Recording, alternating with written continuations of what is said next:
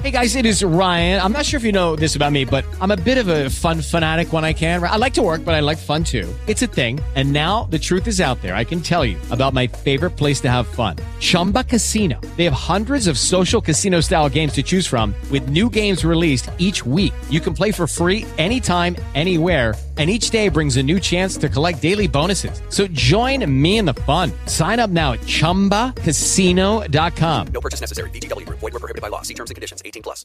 Congrats on going to college. Now the fun begins with setting up your dorm. Make it yours. Bed Bath & Beyond makes it easy. Sign up now for our college savings pass. Get 20% off your entire purchase every time you shop through September 30th. Only at Bed Bath & Beyond.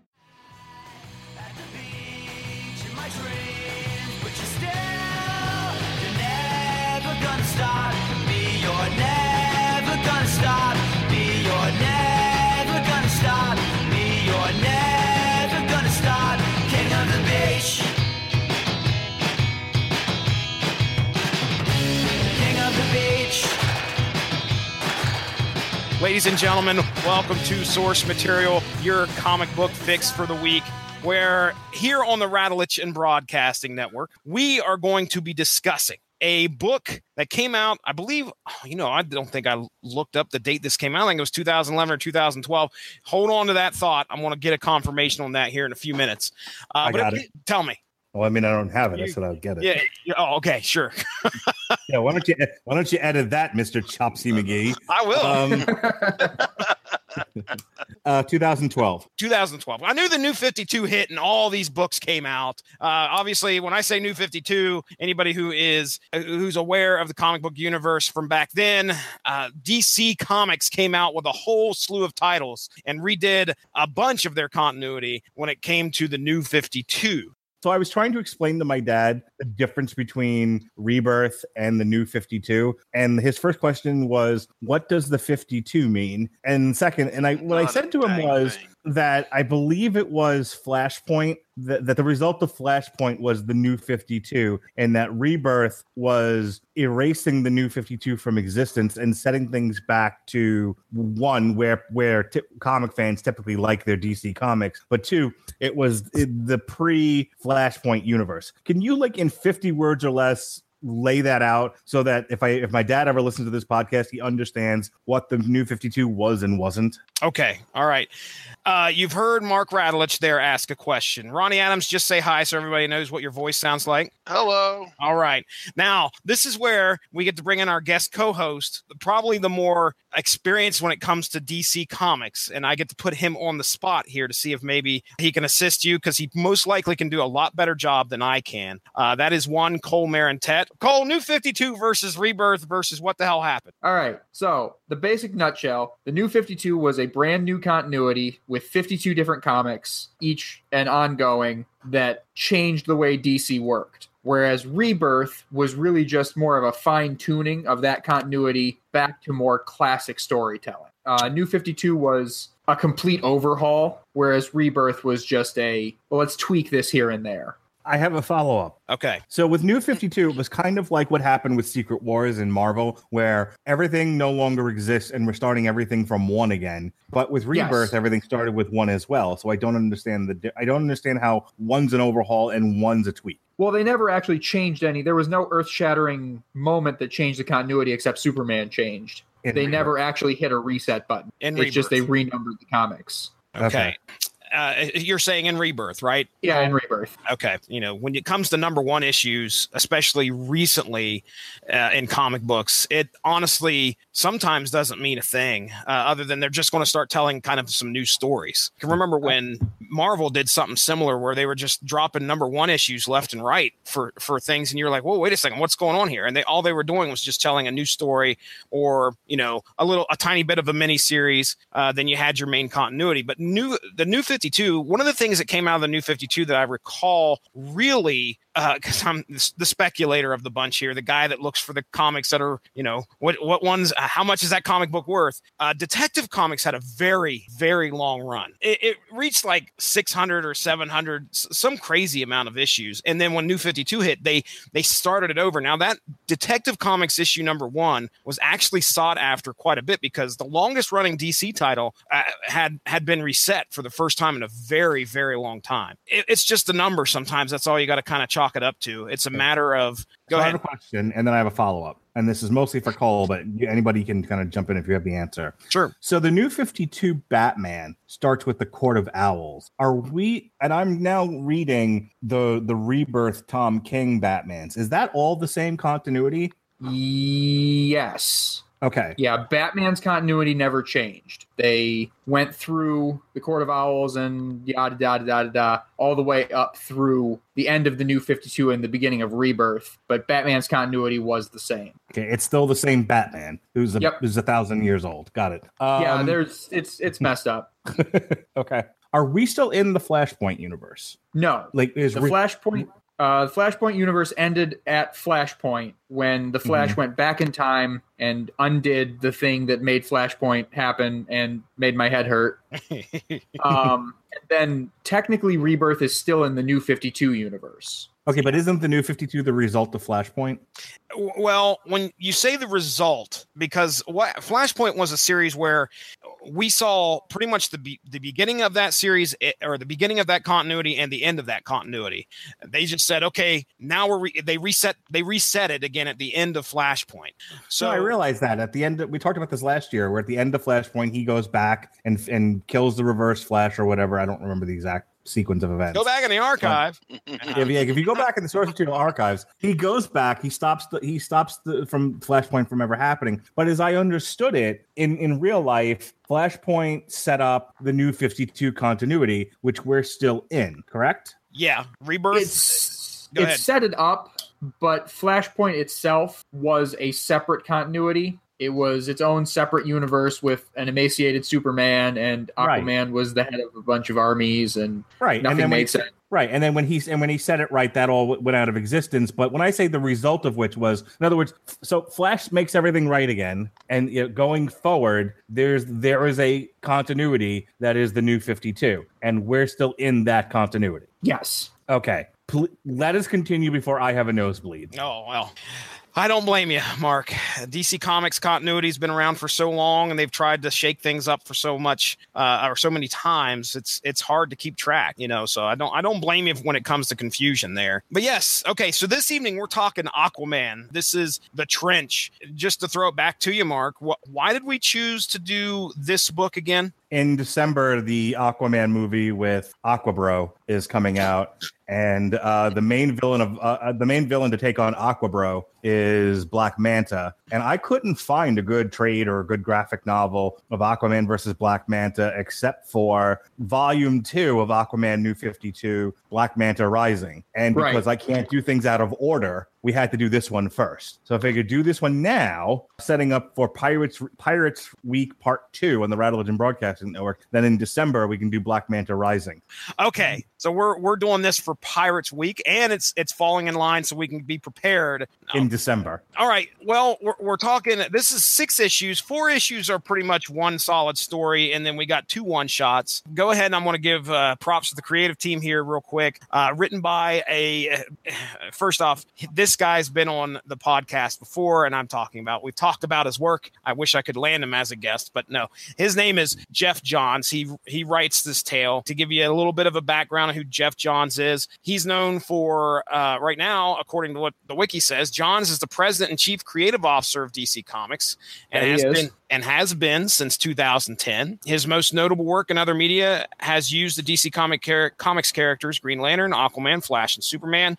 He is known for his work on the WB/the CW Smallville, Arrow, and The Flash. I want to add to that. Yes, sir. He's also the current scapegoat for the hot garbage that is the DC Cinematic Universe. Oh, no. Yeah, they're blaming that on him, and he doesn't deserve it, but here we are. Now, I've mentioned this a few times on the podcast. He wrote Blackest Night, right? Yeah. One of the scariest comic books that I've read in quite a while. When I first read it, it gave me nightmares. I was gonna say, yeah, that gave you nightmares, didn't that is, yeah, I could read Walking Dead and I could be affected by issue 100, which I was profoundly. But then that didn't, give me nightmares that same night. Somehow Blackest Night did. I don't know how, but it did. Now, as for the art, a guy by the name of Ivan Reis. I'll go with that pronunciation. I'm probably incorrect because he's a Brazilian comics artist. He's known for his work on comics such as Dark Horse Comics Ghost, Marvel Comics Captain Marvel, DC Comics Action Comics Green Lantern, and tonight's Aquaman series. And now I can tell you that Jeff Johns and Ivan Reis have been, and I'm glad I'm not pronouncing his name as Ivan. Which it would be very fitting that I probably am. But anyway, Ivan. Ivan and Jeff Johns have collaborated on quite a bit of work. These creators actually remained on this title for the next 16 issues of Aquaman. So up to, I should say, the first 16 issues of Aquaman in the New 52. We'll start here with Ronnie. I mean, let's talk about Aquaman and what was prior to reading this tonight. I mean, have you read a whole lot, or do you know much about Aquaman? Not read a whole lot. My first exposure to Aquaman was Super Friends. Okay. Where he rode giant seahorses into battle. Yeah. Yeah. And that noise would you'd hear that noise and the circles would come out of his forehead and he'd talk to fish. And that was it. I have an I don't know, I think it might have been a DC Comics Presents issue because he wasn't running in his own title, I don't think, at the time. But somehow I ended up with this old cruddy DC Comics Presents issue in my catalog, and it's got Aquaman on the front of it, and he's smiling, holding the trident, and he's on the back of a seahorse, giant seahorse. So I'm right there with you, Ronnie. That's kind of the image I conjure every time someone said Aquaman. My brain would go right to that issue. How about you, Mark?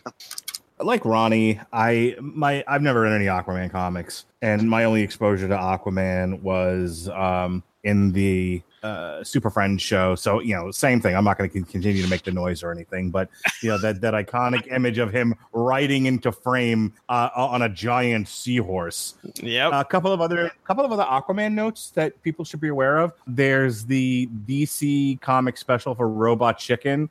No, so not Robot Chicken, but that does exist. Family Guy, where there's a woman being sexually assaulted on the beach, and Aquaman shows up and like, what are you going to do? And he was like, oh, no, I'm going to get fish to come and you'll be sorry, and they're just ignoring him. Oh, but that plays. That was uncomfortable. That plays into this issue that we're going to read about how Aquaman seems like a useless hero. Oh yeah. So that's hopefully something we'll touch on. But the other thing I wanted to draw attention to, we almost got an Aquaman Arrowverse show. Yeah. Really? Yeah, we did. Yep. There's a 1-hour pilot available on iTunes that I have been dying to watch. And have you really? We may need to talk about it, Ronnie, because I am dying to watch this thing. Not tonight. I'd have to watch it again, but I've seen it. Yeah. But yeah, there is a 1-hour pirate. There's a 1-hour pilot of an Aquaman Arrowverse show that did not get picked up. Huh. They aired the pilot, and that was the end of that. Yeah, I think Ronnie would agree, and Cole, I don't know if you were there for the original discussion, but I think Ronnie would agree that Aquaman is the cup of the DC universe. That's going too far. Listen, Cup is awesome. I don't care what anybody says. Poor He's the grizzled veteran of the Transformers that everybody looks up to and enjoys listening to his war stories. And I will have you know, Mr. Mark Radulich, that I will defend him to my dying day. Cup and Aquaman are no one's favorites. Now hold on just a second. Aquaman got cool. There is one person that we brought onto the podcast specifically who I believe can raise a defense as to why Aquaman should be considered a favorite character of those out there, and that's Cole Marentet. Cole, I mean, I think you've told me about your affinity for Aquaman way back in a few episodes of source material that we've been on together. was it because of this book that we're going to be talking about here that got you into it, or have you been into Aquaman for prior to that? I was into Aquaman before the New 52. I liked Aquaman before it was cool.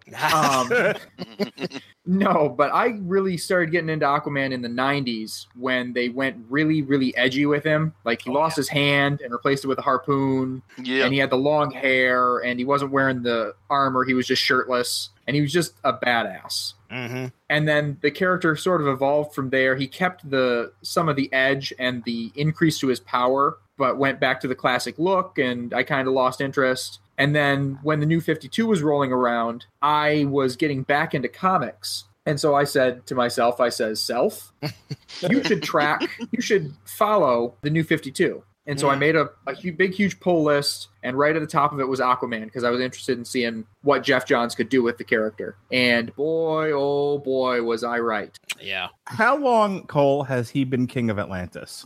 Technically, he's always been King of Atlantis. There have been times in the intervening years where he's abdicated the throne, but like King of Atlantis is part of his character from like the beginning. Inception. I was going to say, I didn't realize that. I always thought that the King of Atlantis gimmick came along, years into his existing as to give him an edge and to flesh out his character more, and so that he wasn't just the guy that talked to fish. And make him more like. Hush.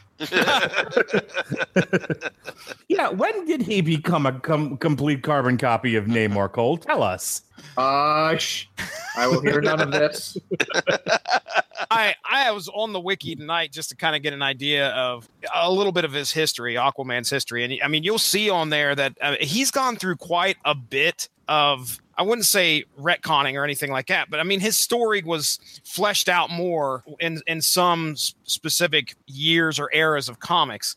I mean, I'm looking at the wiki right now. The guy, his first appearance, Aquaman's first appearance, More Fun Comics number 73, November 1941. Let's just take a look here, Mark Radulich, and let's see when Namor the Submariner showed up. 1940. Are you betting on that, or do you? Oh, okay. Well, David. I'm a jerk, you idiot. You're correct. Well, I was going to say you actually were close because I wasn't planning on this. First appearance. Motion Picture Funnies Weekly, April of 1939. Look at me! I'm smart. Yeah. So anyway, he's got a bit of a history. I mean, we're talking at this point in time during this comic book, that's close to 70 years worth of history for Aquaman to tales to be told. You know what I'm saying? Not only that, we now have a movie upcoming here at the end of the year. So, yep. Cole, anything else? Aquaboat starring Roman Reigns. Head goes to the hand. Shake. So, Cole, anything else you'd like to say about Aquaman before we get into the series? No, I think I've said my piece and been ridiculed for it. No. Now, I know this sounds silly, and I've read Aquaman before, but I legitimately cannot remember. Does he have the power of flight? No. Okay. I didn't think so. He's super strong, and that gives him the ability to jump really far. As we'll see in this comic, his powers are best explained like Golden Age Superman. Yeah. Faster than a speeding bullet, more powerful than a locomotive, able to leap tall buildings, that kind of stuff. Yeah. All right. Well, let's go ahead. We'll get into it. Here's what we're going to do. I'm going to synopsis the first 4 issues because, like I said, the first 4 issues of this series are pretty much one contained story titled The Trench. Now, this book, Mark, is the trade actually called Aquaman the Trench? It is. Okay. Yeah. So the first 4 issues really focus on that part of the story, and the last 2 are a very set aside after the story of the trench. So we're going to do the first 4, and then I'll synopsis the 5th one, and then the sixth one, and then we will be done. So all right, here we go. Issues 1 through 4.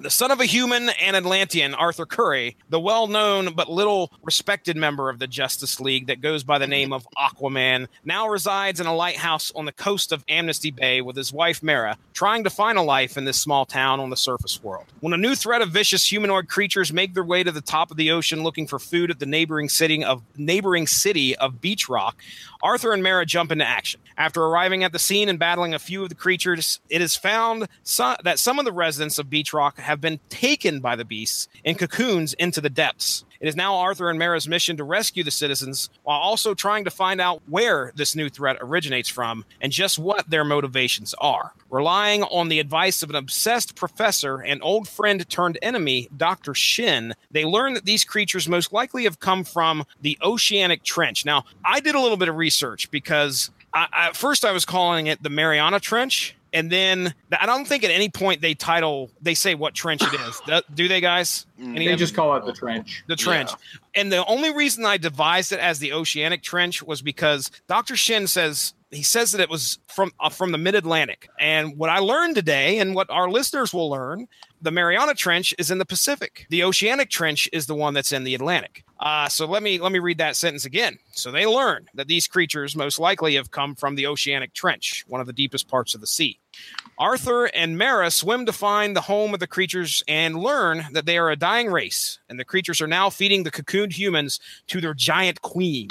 Grabbing what cocooned people they can, Arthur makes a tough decision while being attacked to open up a volcanic vent, sealing the creatures in and killing the queen in order to escape. Back at home, after their adventure, saving the citizens of Beachrock, a local policeman gifts the couple an orphan dog whose owners did not make it through the first attack. Enter Aqua Dog. Oh, Lord. And that's issues 1 through 4. My best quick summary there. So Cole, I think I'd turn it over to you. I mean, we're jumping into the first 4 issues of this new 52 story. What stood out to you? What would you like to talk about? Well, in the first issue, the thing that stood out to me the most, I mean, the stuff with the trench is cool, but the first issue is really about rehabbing Aquaman's character. Agreed. And showing people, no, this guy isn't a joke. He's actually really cool. I think there's nothing more iconic than him flipping the armored car with his trident, the dude leaning out and peppering him with machine gun fire, and it just pisses him off. Yeah, you're right. They do it's a quick, like your first 2 or 3 pages are like, okay, this is Aquaman. This is what he is. And they set out to show you how strong he is and how somewhat invulnerable he is, because I did not know, number one, that Aquaman could take fire like that, because it bounces off his armor and then it hits him in the head and bounces off his head and it leaves a scratch. So he's somewhat bulletproof here. Had no idea about that. Now, I knew he was strong. I would assume he was, but I didn't realize. I mean, he freaking takes this is like an armored truck or something and flips it into the air. That's pretty strong. So yeah, Ronnie, you got anything to add to that? Definitely made him a lot cooler to know that he was that strong and that, had that level of invulnerability coming from my background of him, where he talked to fish. Yeah. And that was pretty much it. Yeah. But now, did they ever say, like, was it his Atlantean makeup, because of the depths of the ocean, that's why he's so strong, and it had to do with, like, the having to deal with the pressures of the ocean, or was it just like, nah, he's just strong? It's always been implied that the Atlantean people, because they're evolved to live at the bottom of the ocean, that they're tougher and stronger because their bodies have to be physically capable of taking the pressure. Yeah, that's what I thought. I was just making sure. Yeah, there's that. And then there's been talk that he's metahuman on top of being Atlantean, and that's what gives him his edge over the other Atlanteans. Kind of like how Namor is a mutant. Not to bring up that comparison again. But I was like, we didn't bring this up this time. I know, right? I'm hoisting myself by my own petard. Anything else there, Cole, about those first 4? Well, I just, they do a really good job of rehabbing Aquaman's character in the first issue. The second issue makes the trench a credible threat. They actually get one over on Aquaman. What is later revealed to be the king of the trench almost takes him out. Oh, it's a king? It wasn't a queen. I was thinking it was the queen. My bad. Yeah, because they were thinking it was a throne. Go ahead. The king is the guy that comes up to the surface. The queen is the massive one that's in the trench. Oh, okay. Gotcha. There's that scary moment where he reaches out with his telepathy and there's nothing in the water because the trench is eating it all. Yeah.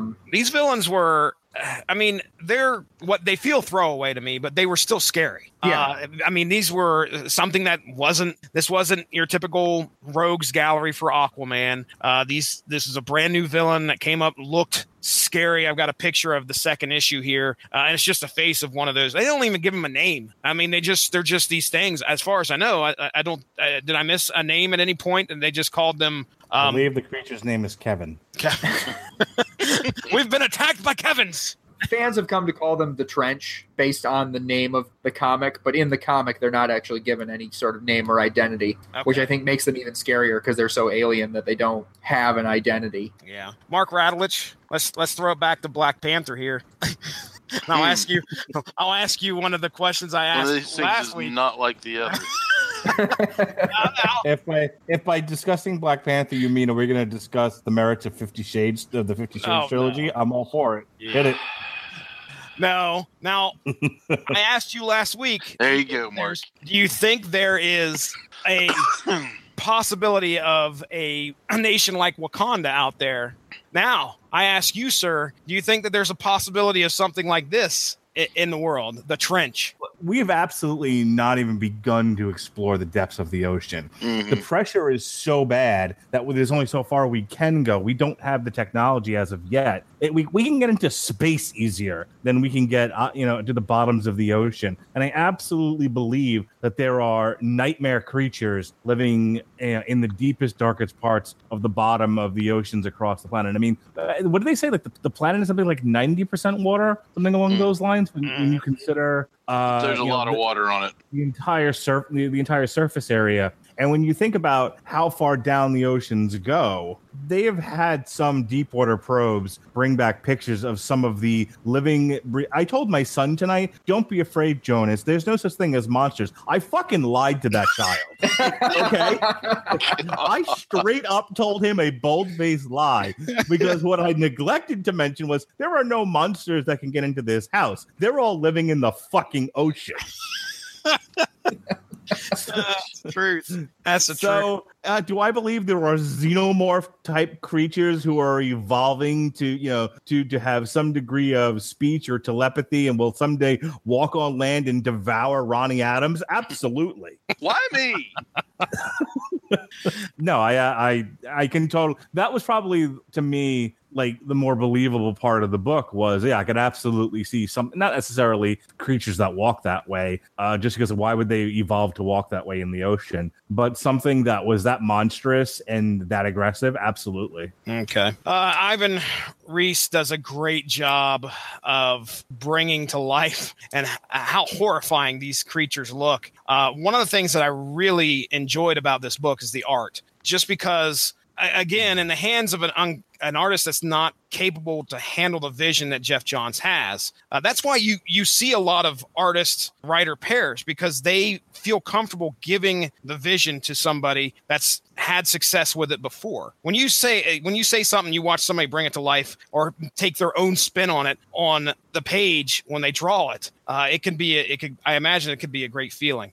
So anyway, I really enjoyed the way these creatures looked, how scary they were, the fight scenes, and this first 4 issues, and actually the whole series, to be honest, was an easy read. I mean, it's nothing where I felt bogged down. There were some great, just one page of artwork and text, and sometimes not even text on that one page, that really drove these first 4 home. So, have we really talked sufficiently about? I mean, Cole alluded to it, and he's like, "Oh, this rehabilitates Aquaman." But I mean, let's talk about some of the specifics that happen in this thing right from the get-go. Ronnie and I were goofing around about it, but that comes right out of the book. Don't you talk to Fish, and he has to kind of explain that that's not really what he's doing. Mm-hmm. And I mean, and most of the time we see in comics humans not appreciating superpowered individuals because they tend to wreck cities, or they're vigilantes or whatever. This one was not only that, but it was only like, and if we're going to have a hero involved in what is a law and order process,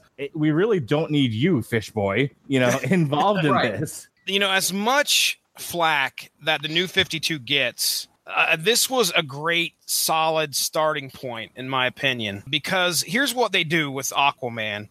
Instead of trying to avoid all the jokes and the hard time that Aquaman's got over the past few years, decades, I guess we would say. Instead of doing that, they kind of embraced it, and they made the character of Aquaman have to acknowledge that was out there. They could have easily tried to make Aquaman out to be this hard as nails Atlantean, kind of like what we've seen in the past, but somewhat like the Submariner, but they didn't go that route.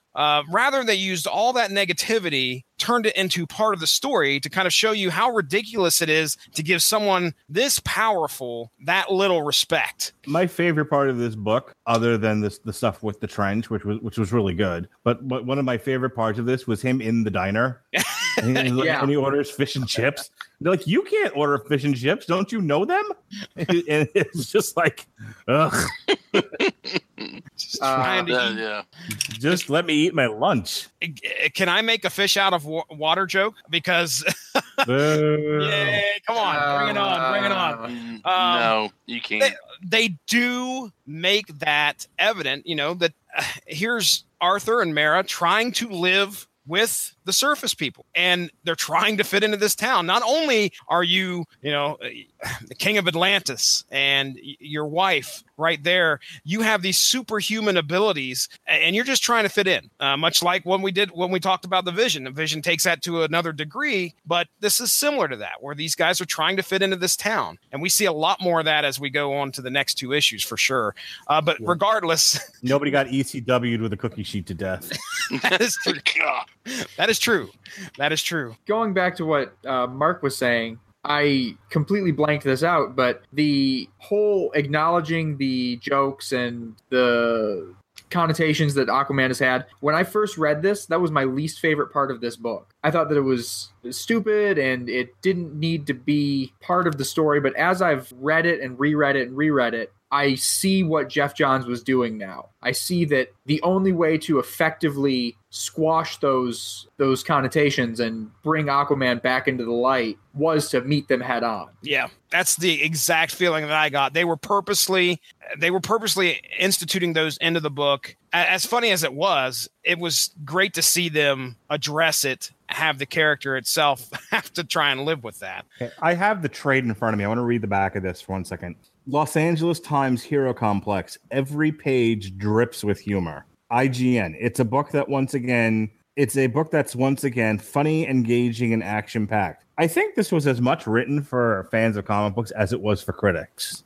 Mm-hmm. And I think if you were going to write for critics, you had to acknowledge that, and forgive me for saying so, but the concept of Aquaman is dumb.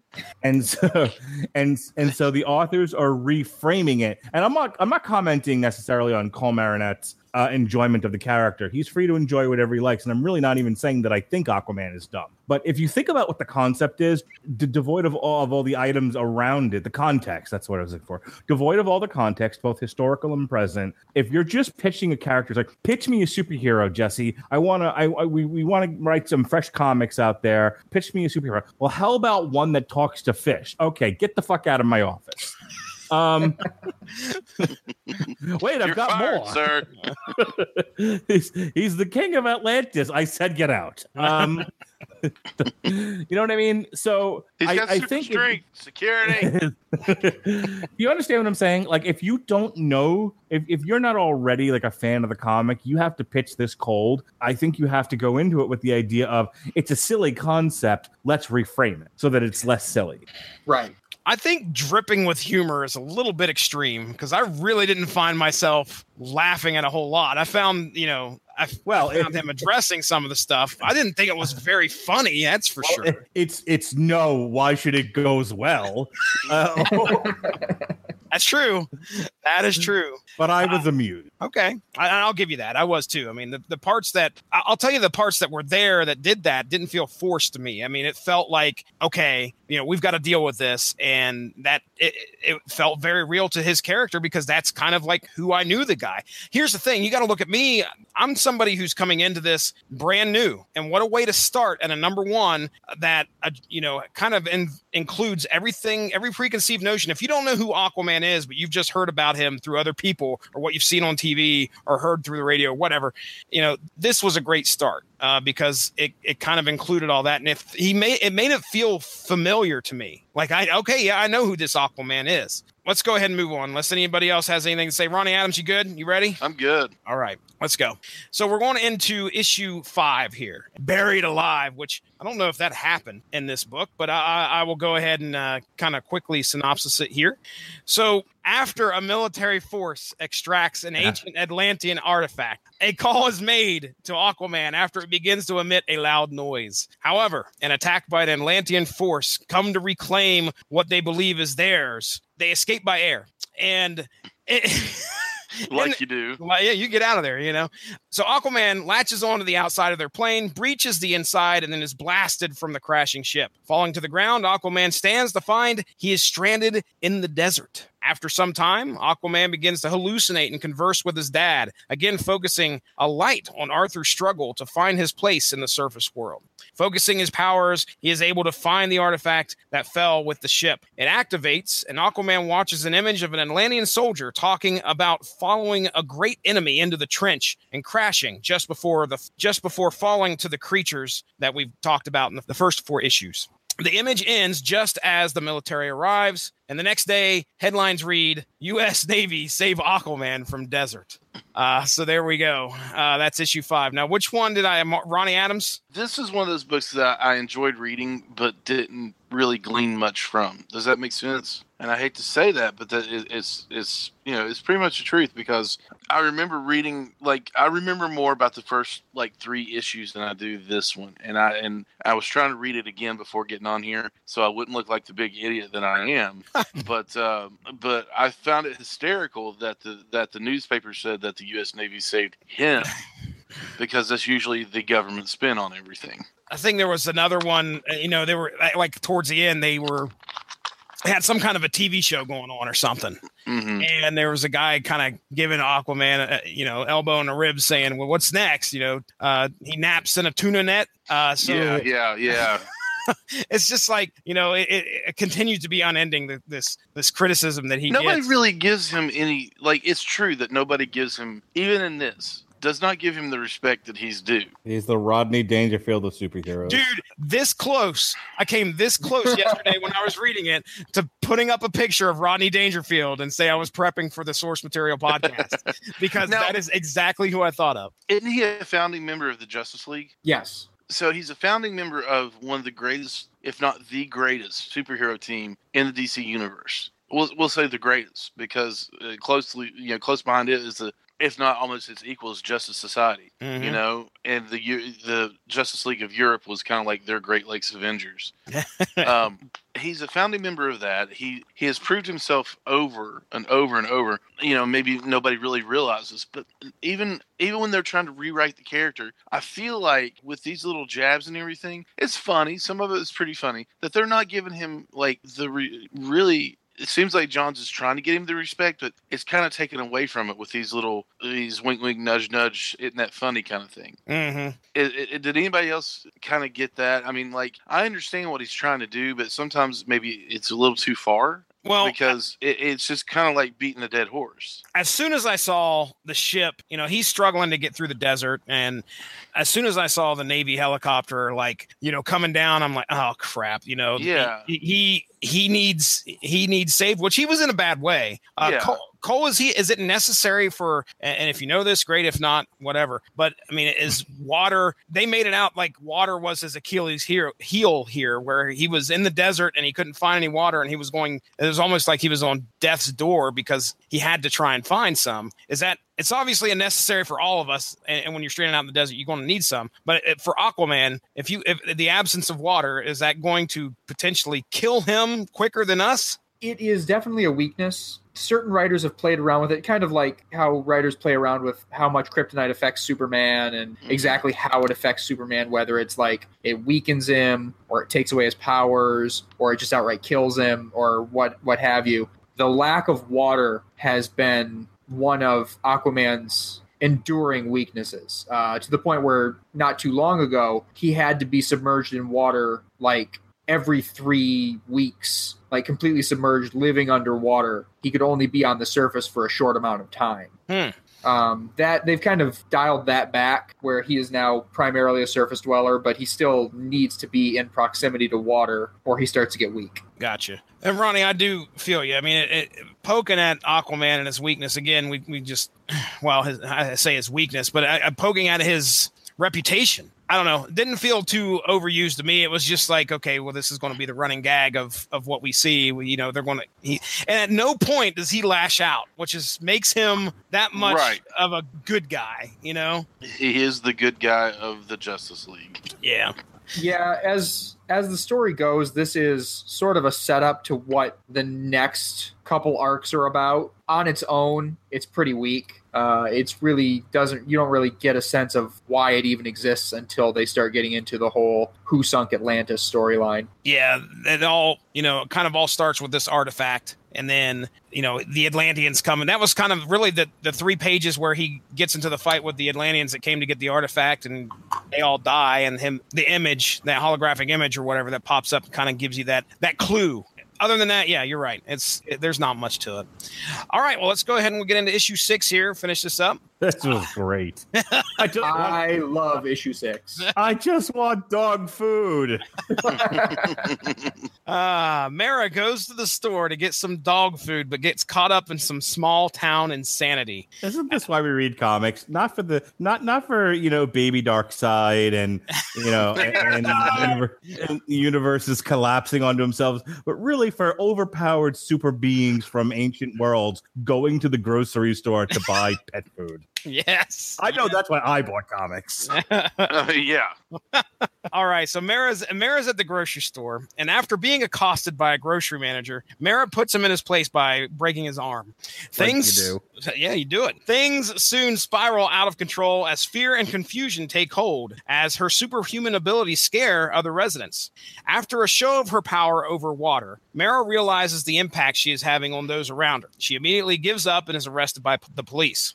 Another crisis across town interrupts the police taking her to the station, as a local father has taken his daughter hostage after murdering his wife. In the back of the squad car, Mara is compelled to intervene, breaking her handcuffs and showing this lowlife the real extent of her abilities by sucking the water from his body, rescuing the girl. I've never done that. Yeah, that's a tough one to pull off. However, she is stopped short of killing him after pleas from his own daughter, who he minutes ago had at gunpoint. Mara leaves more confused about the townspeople than before, but her faith in them is restored somewhat when, at the end of the issue, a previous victim of the sleazy grocery manager brings her some dog food in an attempt to show her that surface dwellers are not all that bad. So, Mark, I gave you issue 6, buddy. This was a good one. What do you got to say?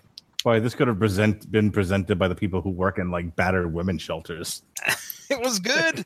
It was good, dude. This shows Mara as a very strong character compared to kind of what you get at the beginning where, she's, I want to say in that first or second issue, I got tired of her asking a bunch of questions and Aquaman just kind of correcting her all the time. I think a lot of it is the fact that she doesn't understand much about the surface world in the first place. But regardless, this issue clearly gave her the chance to shine. I want this as a pitch for a TV show.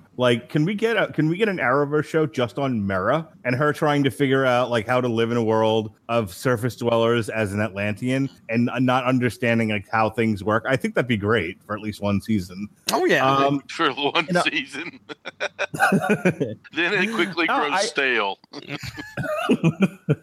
I got a kick out of this. I mean, the stuff with the guy at the end, and the daughter, that was a little. I mean, it wasn't bad by any stretch of the imagination. And I think there are people who ask that question of why do you stay with the abuser, which wasn't really answered here, but it was alluded to, but not really answered. But I do like the idea of this person who is trying to make this alien essentially trying to make their way in this world that she's respecting out of respect for her love for, I guess, her husband, but doesn't really understand or appreciate all that well. And if she had her druthers, she'd go back to Atlantis. but she's making the best of it, and she's making mistakes along the way, like you do, and that I enjoyed.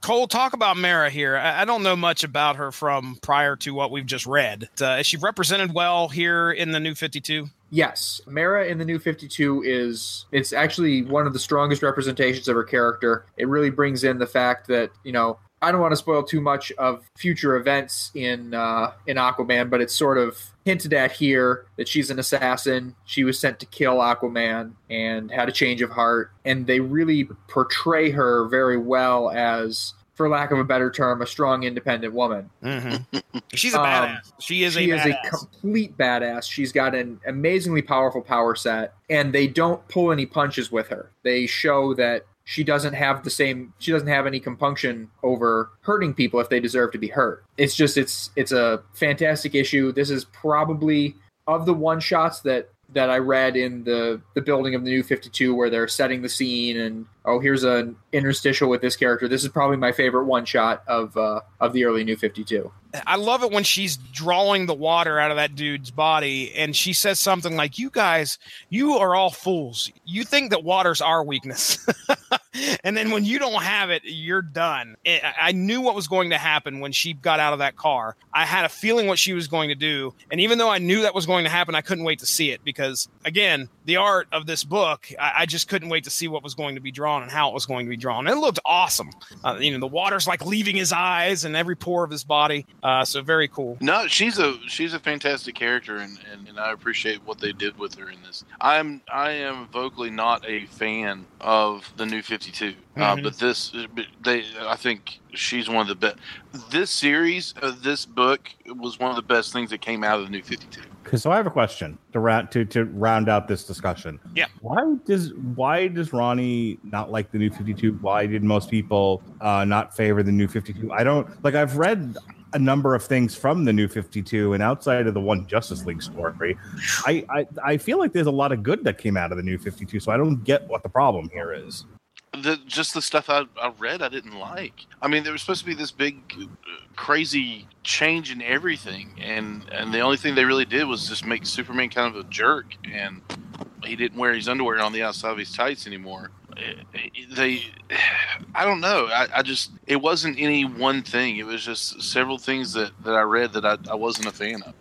Cole, what do you think if you had? All right, and I was gonna say, well, what if you had to? But I'm like, no, this really does exist because I'm that person. But let's say my dad was here right now, and we're back to the same question of, I don't get it. What's the New 52? What's the difference between the New 52 and what preceded it? What would you tell him was the defining feature of the New 52? And more to the point, what is it about that defining feature that people would just like, this is horseshit, and I don't like it? I think the thing that a lot of people had issue with the New 52 was change for the sake of change. Part of it, yeah. There was a lot of good established continuity that got thrown out the window, or seemed to have been thrown out the window when the New 52 came in, where they said, we're just going to start fresh. Everyone's at a zero state, and none of these stories that you've loved over the years matter anymore. They completely dissolved the JSA. Yeah, and there were specific things like that.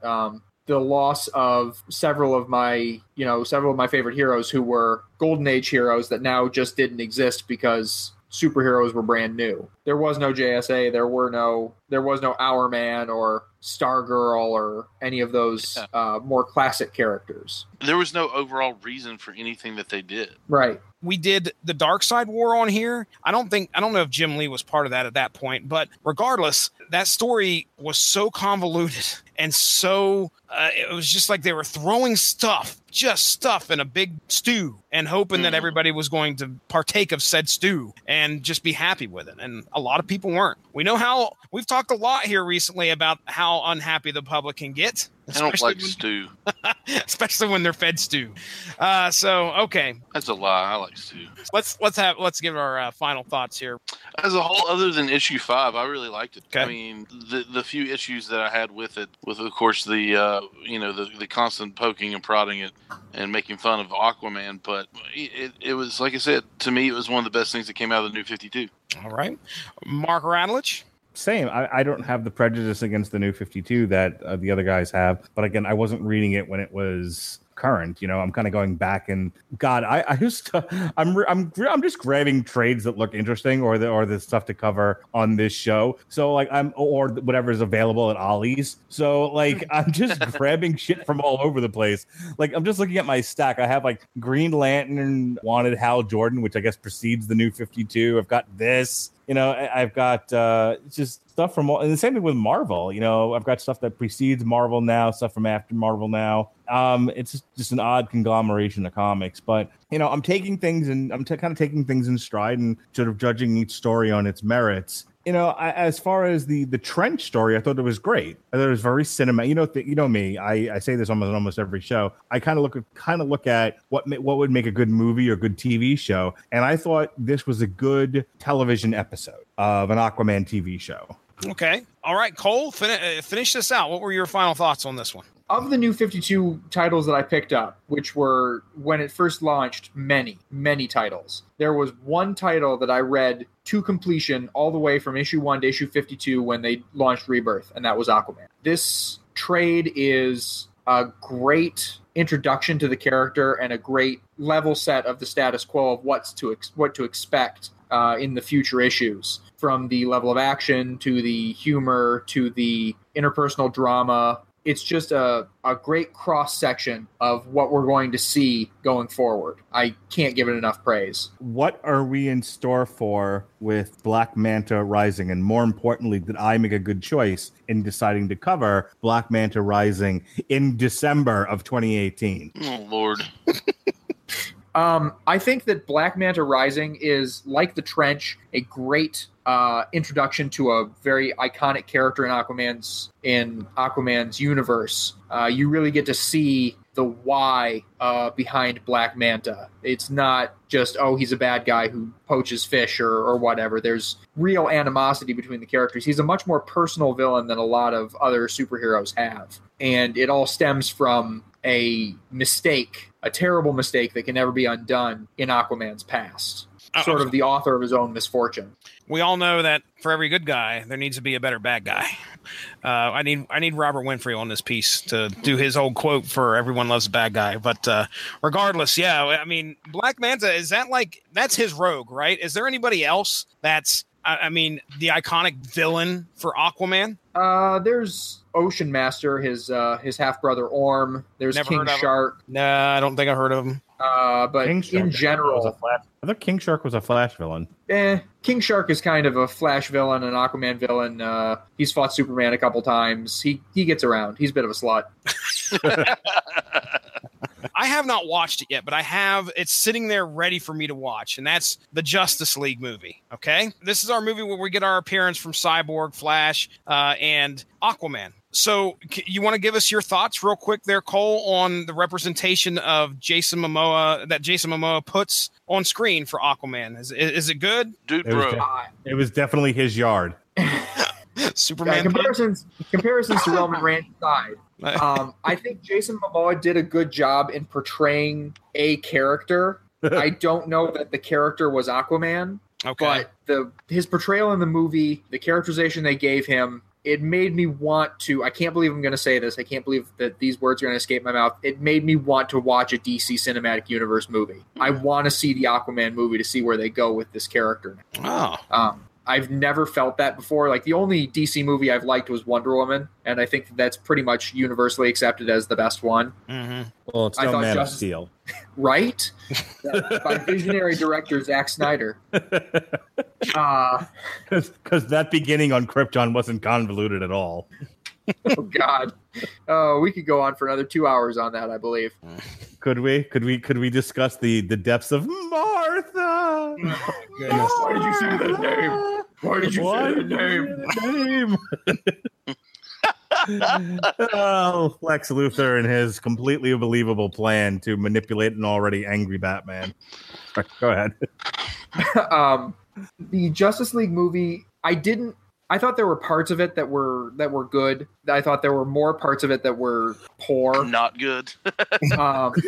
But in general, I enjoyed what I saw from Jason Momoa. I like Jason Momoa a lot as an actor. I think that he's very underrated, and I'm excited to see where they're going to go. Frontier's a very good show with him in it. Oh, Frontier's so good. Yeah, it really is. See, I've been wanting to do a TV party for Frontier, and I actually was going to try to get Andrew Graham, my resident Canadian, to do it with me. But if you guys have seen it, I may tap one of you, Ronnie. I've not seen all of it. So, okay. Cole, have you seen all of it? No, I have not. I'm about halfway in. So he's probably a little further than me. So Cole will probably be your go-to on that. But I'll gladly, as much as I've seen, I'll gladly talk about it.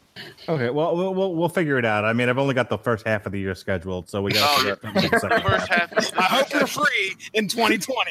I was going to say the first half of 2021 scheduled. He means. Let me. I've made a lot of cracks about Jason Momoa tonight and Aquaman and everything, and mostly I'm just drawing from the stuff that was already out there in the atmosphere. My personal opinion about this version of Aquaman is it's fine. I get why they wanted a swarthy Samoan to play Aquaman. It makes sense. And if you're not like a comic book purist, he doesn't have to be a blonde white guy. It's fine. I like the idea of him being sort of disenchanted with the world and him having to be drawn in by this great conflict.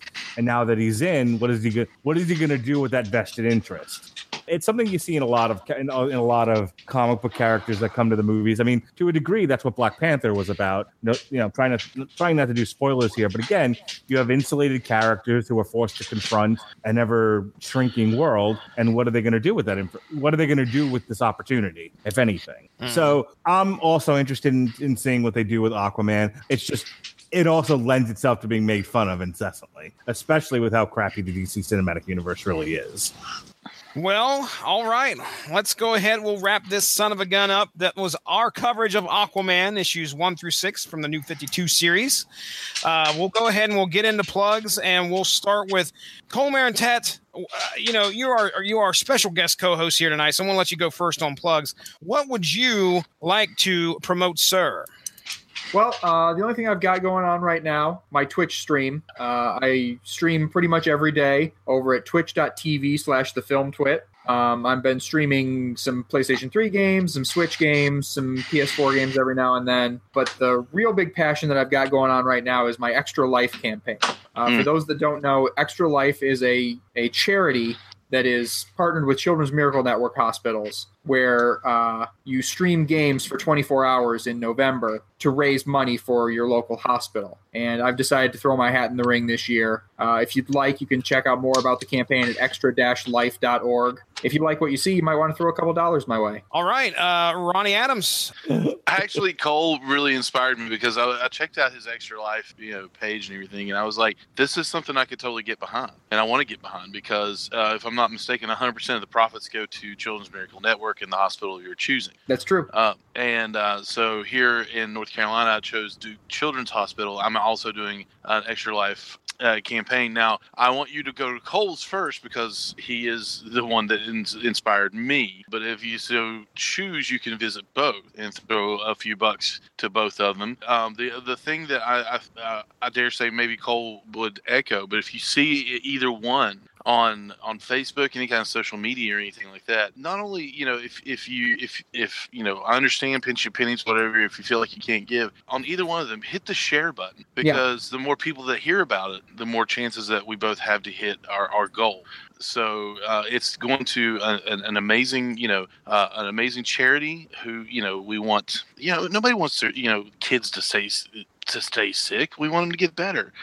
We want that money to go to finding cures and healing, healing these kids and providing medicines and everything else. So we have both of us have an Extra Life campaign going on, and it really is. It blew my mind when I read about it, and so I was like, this is amazing. So check both of them out. But we also have the Screaming Boy podcast. We just recorded last night, and it will be up in the next couple of days on iTunes, Stitcher, TuneIn, and the Radiolation Podcasting Network. What did you say? I don't understand. What was that? Oh, you're such a jerk. we did our Let's Go to the Arcade episode where we talked all about arcades and arcade games and what was the draw of an arcade back in the 80s and 90s and why did we enjoy that, and the difference between arcade games back then and console games and maybe your computer game. There was definitely a difference between Dig Dug and Pitfall. Yeah, one of them was awesome and the other was Pitfall. I still love Pitfall. I liked Pitfall when I was a kid. The only one that frustrated me was daggone Oregon Trail. You have dysentery. You have died. Dude, Pitfall 2 when I was a kid was the shit. It was awesome.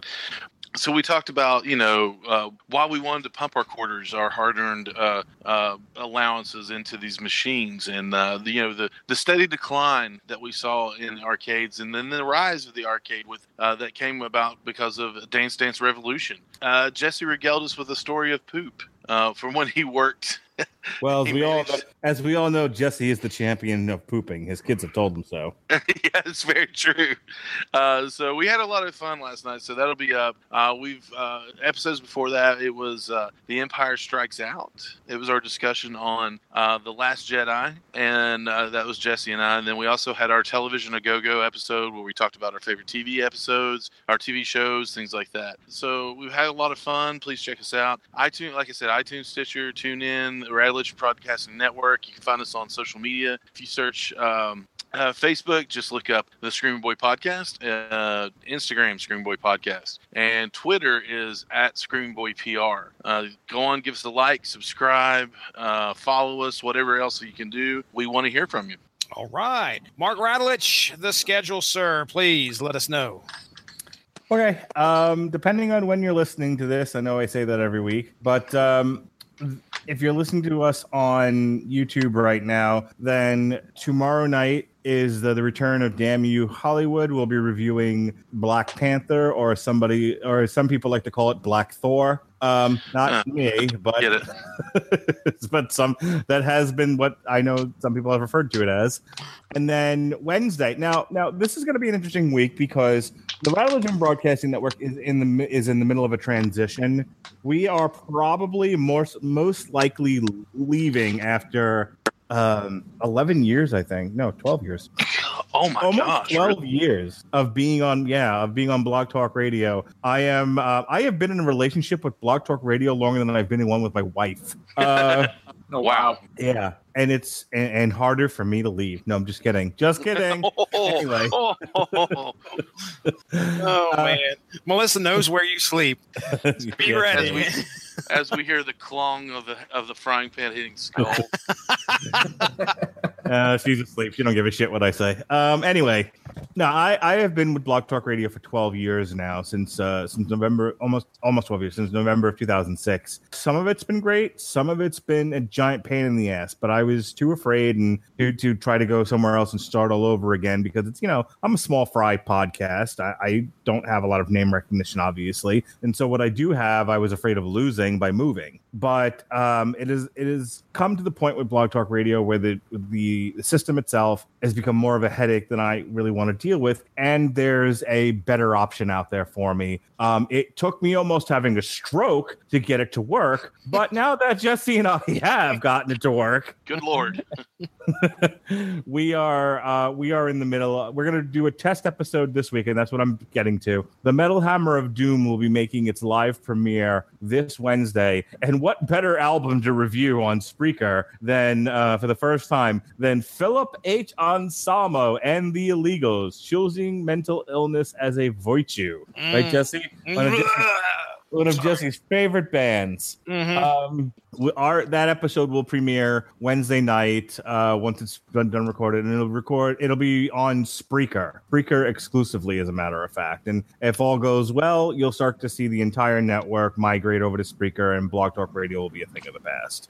Next week, right here on the Source Material podcast on YouTube, we will have Alexis Hana.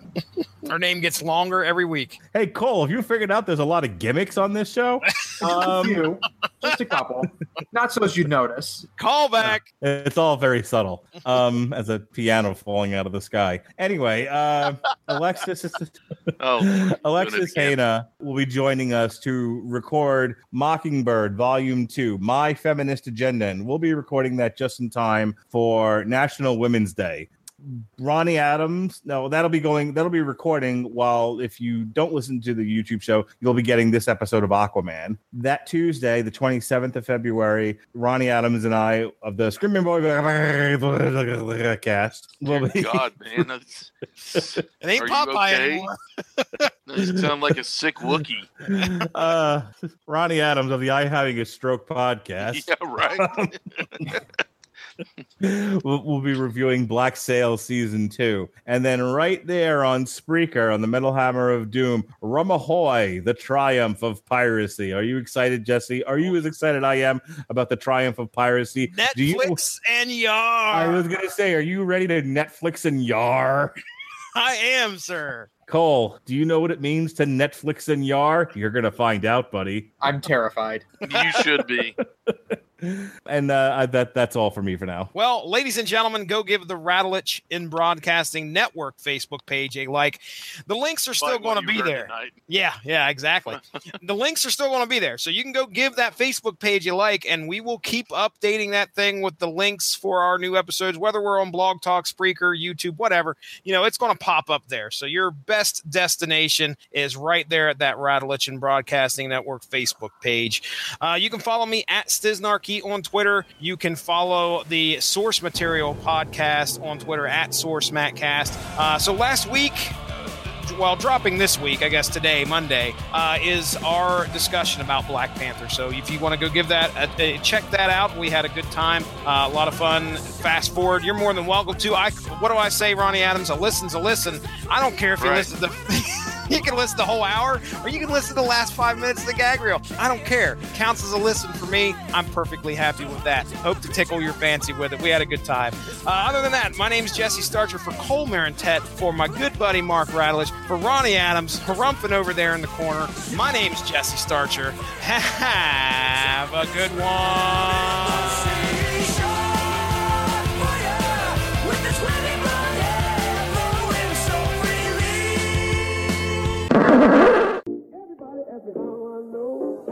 Them and said she told me so. Everybody asked me how I know. I smiled at them and said she told me so. Everybody asked me how I know. I smiled at them and said she told me so. Everybody. Don't fear asking him to repeat it either, because I kind of lost track there after a few seconds. But oh, for fuck's sake! Listen by every week. I want to say 800 issues, maybe less than that, maybe 700. But regardless, Mark, are you eating chips? Right, Ronnie? We got all that scheduling down, right, Ron? Yeah. When Mark Scheduling's my favorite. Have I mentioned that December is 10 months from now? Yes, trust me, we know. The schedule schedules. Did I say pulp culture? I'll call it pulp culture. How's that? None of us speak English as the first language. They're attacking everybody who didn't go see 50 Shades. So yes. Oh God, I'm screwed. they evolved into creatures who, if you don't appreciate the merits of the 50 Shades trilogy, you will be food. I'm hoping that's all of us on this podcast. At this point, I will shout it on the mountains as how great the 50 Shades trilogy really is. Wow. I don't know you anymore. Cole, have you figured out yet I'm a dick? I mean, evidence is there. Essentially, if you go underwater, aren't you buried alive? I'll just go back being the grumpy one. Please, sir. I was defending you. Wait, take your seat. I wasn't saying anything to you, you giant. Ladies, please, you're both pretty. Oh, look at what Cole just said to us. Oh, you. And after being accosted by a grocery manager, Mara puts him in his place by breaking his arm. Yeah, you do it. If you can do it, you do it. I mean, I had to do that to somebody in the dollar store the other day. You were accosted. Did someone like try to pet your boobs? Oh my goodness! Tickle your balls a little bit. And you broke their arm. Not in the dollar store. What? On the dollar store. Moving on. First of all, what dollar store do you go to? I feel what you're saying? You're just doing this to gather up fodder for the for the gag reel. For the gag reel. I'm not your willing target, sir. Things soon spiral out of control, just like this podcast. Absolutely happens every week. I don't know what you're talking about. That's a lie. I like stew. Stew meat. 2 weeks and stew meat. All right. So anyway, let's go ahead. He gets around. He's a bit of a slut. King Shark. Yeah. You. Show me them teeth, baby. Dear God, what? Something went wrong there. What happened? Ronnie Adams of what podcast? The Screaming Dear God. And we all know that Ronnie Adams loves the goat penis. But Jesse Starcher loves him some Philip H. on Samo and the Illegals. Glad you got tickled at yourself there. Because I'm not laughing. So with that being said... The Starlight Lounge presents An Evening with the Progressive Box. Oh, what a great audience. Let's dim the lights for this next one. Oh, too much. There it is. Gotta get things just right. Like Progressive's Name Your Price tool. Tell us what you want to pay, and we help you find coverage options that fit your budget. And now, the mood is right. Wait, the lights are back on again. Trudy, can you? And now it's completely dark. Progressive Casualty Insurance Company and Affiliates. Price and coverage match limited by state law. To show you how easy it is to file a claim with Geico, we hired a scary movie victim. Oh no, a tree fell on my car, and there's only one thing to do. Trip over my own feet and pull myself across the lawn while yelling help at a barely audible volume. Sorry to interrupt, but you filed a claim with Geico, so you've got a designated claims team to help you. This Geico sounds suspiciously reassuring. Are you sure I don't end up getting surprised with an unexpected twist? Just that your Geico team will always be there to keep you updated. No! What is it? Oh, nothing. I just didn't see that coming. Geico. Great service without all the drama. Welcome to Aquatica, the #1 water park in the country, where even more fun awaits. Feel the rush on the new Riptide Race, the world's tallest dueling racer. Splash bigger as you slide through underwater wildlife on the all-new Reef Plunge. Open now. Chill harder at all-new Hangouts. Whatever your fun is, let it flow with the most water thrills in Orlando. Save up to 50% on tickets. Restrictions may apply. Aquatica Orlando. With Lucky Land Slots, you can get lucky just about anywhere. Dearly beloved, we are gathered here today to... Has anyone seen the bride and groom? Sorry, we're here. We were getting lucky in the limo and we lost track of time. No, Lucky Land Casino, with cash prizes that add up quicker than a guest registry. In that case, I pronounce you lucky. Play for free at LuckyLandSlots.com. Daily bonuses are waiting. No purchase necessary. Void where prohibited by law. 18+. Terms and conditions apply. See website for details.